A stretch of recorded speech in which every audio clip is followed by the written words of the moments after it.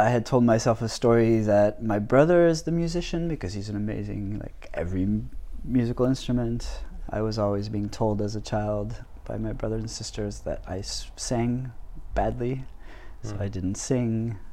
I only danced in the closet, basically. I only danced by myself. And I realized that that was just me putting a limitation. I was like, oh, I can draw, but I can't do all of these things.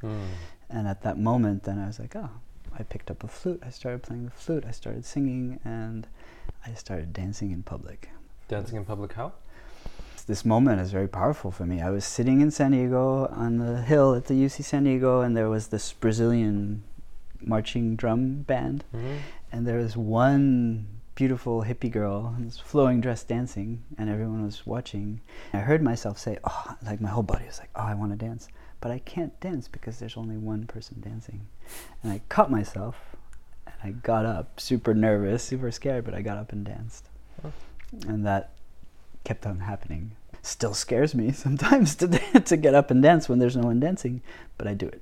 So I became open to, like, I'm everything. I don't have to limit myself to being this or a role in life. Yeah. I created the possibility of inviting creativity to everyone that I am with.